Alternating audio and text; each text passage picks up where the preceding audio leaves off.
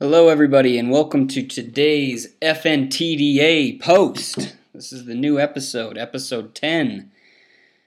FNTDA, if you didn't know, that's the new code for friendly, non-threatening driving advice. You know, the cool way to say it. FNTDA, kind of like that. Today's episode is quite special. We have got our first guest writer that has written in some posts today. And then we're going to talk about our topic today, which is traffic jams. Everybody hates them. They're pretty much the worst thing that can ever happen while you're on the road, except for dying. We don't want to die. So I'd say that's the worst thing that could happen. Then, dying, then traffic jams. That's in that order.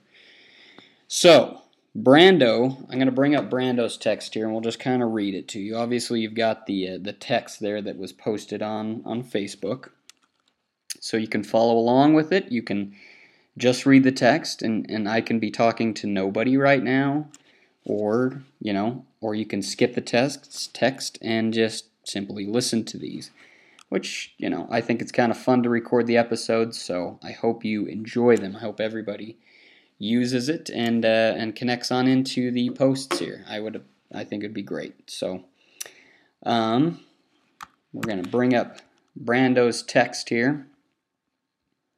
Brando is one of our avid listeners and one of our oldest supporters. This is our 10th episode, so we've been doing this for an entire 10 weeks. I think we know what we're doing by now. So I can call him one of our avid listeners and our first supporters. Back from way back. A long time ago. So I asked him to chime in, give his thoughts. And this is what he sent in, if I can ever find it. Okay. He starts out, I would like to start by saying what an honor it is to be recognized by such a critically acclaimed weekly advice column. Brando. Stop it. But keep going. Today marks one of the higher points in my life. All flattery aside, I think I know a thing or two about traffic jams.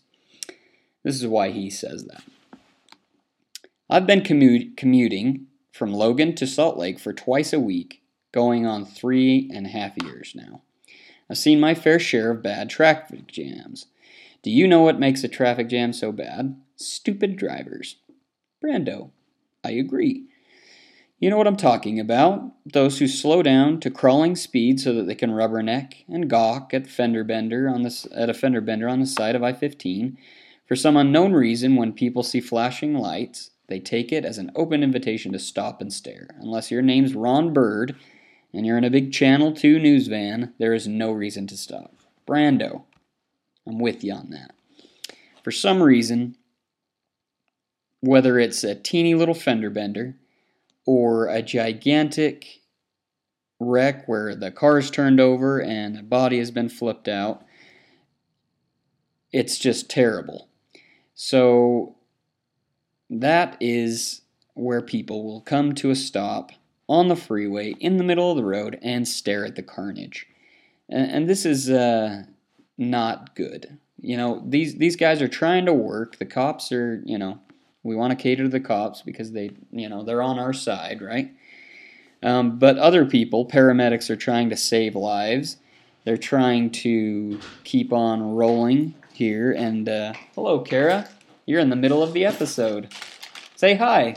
Hi. Oh, that's famous Kara. That's okay. Toby voice. It's a Toby voice. Can you pause it? No. Oh. We got to keep rolling here. This is our fans.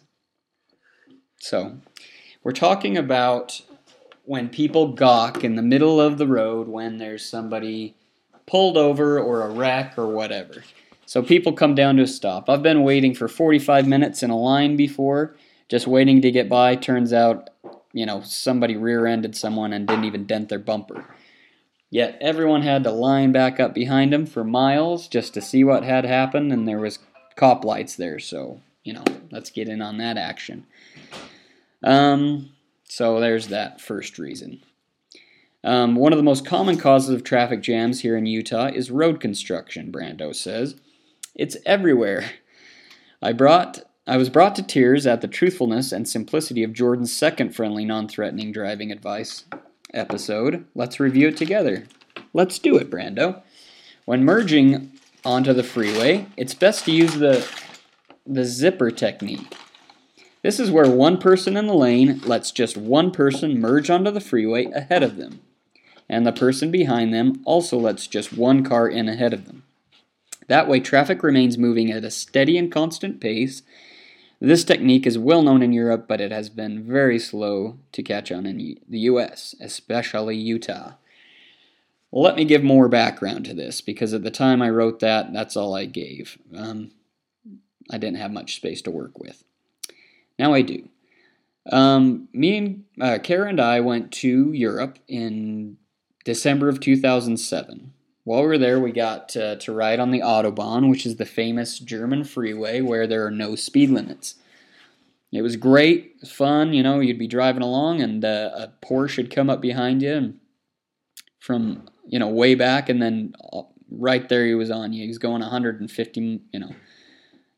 200 kilometers per hour. This is Europe, so we talking kilometers. There's no miles per hour there. So they'll just burn by you. So, you keep that far left lane open. That's the lane where guys get in and literally, they'll be going quite fast, 150 kilometers, or we'll translate that, I guess, 90 to 100, 120 miles an hour, whatever. They'll be going very fast.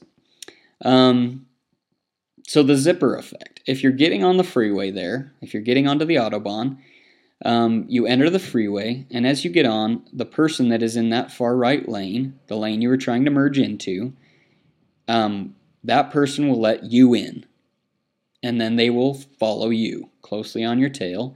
The next person behind him will also let the next person in that was merging behind you. If that, picture a zipper merging in, the teeth are merging in, and the teeth that are already on the lanes, they will merge right together, just like a zipper. And that's why I call it the zipper effect, or zipper technique. And it works like a charm, but people will not get it in their heads that this is a good thing to do here. So what happens when you're getting on the freeway? Some jerk won't even, put any space in between and literally make someone stop on the freeway there, or down in Utah County and Salt Lake County, you see instances where they have installed the light that lets one person on.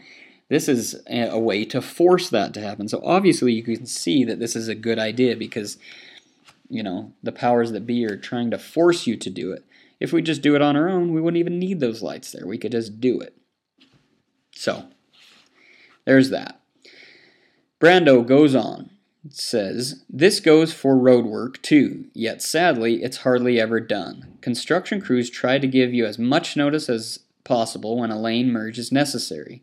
There's usually signs telling you that a given lane is about to end. There's arrows pointing to get over, and there's cones in the road forcing cars to merge. The zipper technique would ideally work in this situation, but there's some who choose to abuse it. I'll try and talk better here. There are some who choose to abuse it. You will see people zippering in nicely. Traffic's a little slower than normal, but it's still moving. Then all of a sudden, a few cars decide that they can't wait and they don't want to zipper. Dang non-zippers. Instead, they race up to the front and try to squeeze in at the merge point. Several other motorists notice this and follow suit like stupid sheep. It's very true. Now the merge lane is packed with people trying to force their way to the front, and voila, we've got a traffic jam. Brando, I couldn't have said it better, and this is why I asked you to write, because you came up with the exact idea that I always think of. This is something that I cannot stand. So you're driving along. Let's say you got 4 lanes. Over on the left, you see a construction sign that says, left lane closing ahead. You've got 2 miles to go before this happens. So smart drivers, if they're all buddied up there together, let's say you got 20 cars and 4 lanes, you squeeze everybody in to the right 3 lanes, okay? So then you're still cruising along. Yeah, you have to slow down a little bit to squeeze all together, but you're still flowing. Then cones start to come in and they actually close that lane off, and it is now closed. And you are still moving. But, especially here in Utah, you find people that will see these signs. You got 2 miles, 1 mile, half a mile, 0.2 miles before you got to merge, and they're over in that lane because they will take it to the very last second, because that lane is mostly empty because the smart people have gotten into the lanes that will be flowing, right? Well, these people think, oh, there's an open lane. I'm going for it. So they jump in the open lane, roll all the way up there, and then they're surprised when they get to the very furthest point that they can get, the merge point, and then they're mad if someone's not wanting to let them in up at the front, that they've done things right, and the other person just passed everybody. So Brando came up with a solution to this, and I have to admit, I love it. He talks about sticking your... So we're saying we got the 4 lanes. The 4th left one is closing. You get into that 3rd lane there, but you stick half of your car, almost, 3/4 of it, into that 4th lane still, and keep rolling there. So you're essentially blocking anyone from trying to skirt that farthest closing lane. Essentially cutting everybody off from behind and allowing traffic to neatly zipper together and continue flowing perfectly. No traffic jams. Free of jam.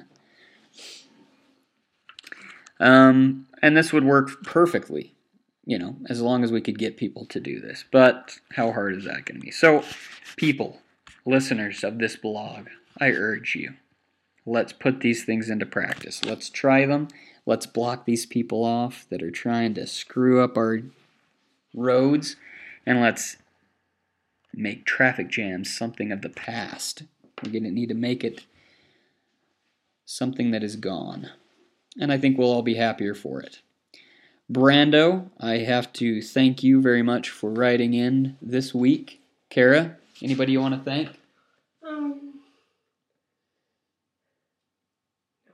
Just one, 2 fingers to your God. There you go. Peace. We got to thank Jesus. Anyways, people, thanks for listening. I hope you like these audio things, and I would love it if you could write in and check things out. You can write into jordanhansen@me.com, or you can leave me a message on the Facebook and tell me if you like them, or if you just want the old way of reading it, if you hate the audio, or vice versa. If you like the audio and don't even like the text, let me hear your thoughts on this, and we'll go from there. Thanks for listening, everybody, and reading, and I have fun doing it, so let's keep on doing it.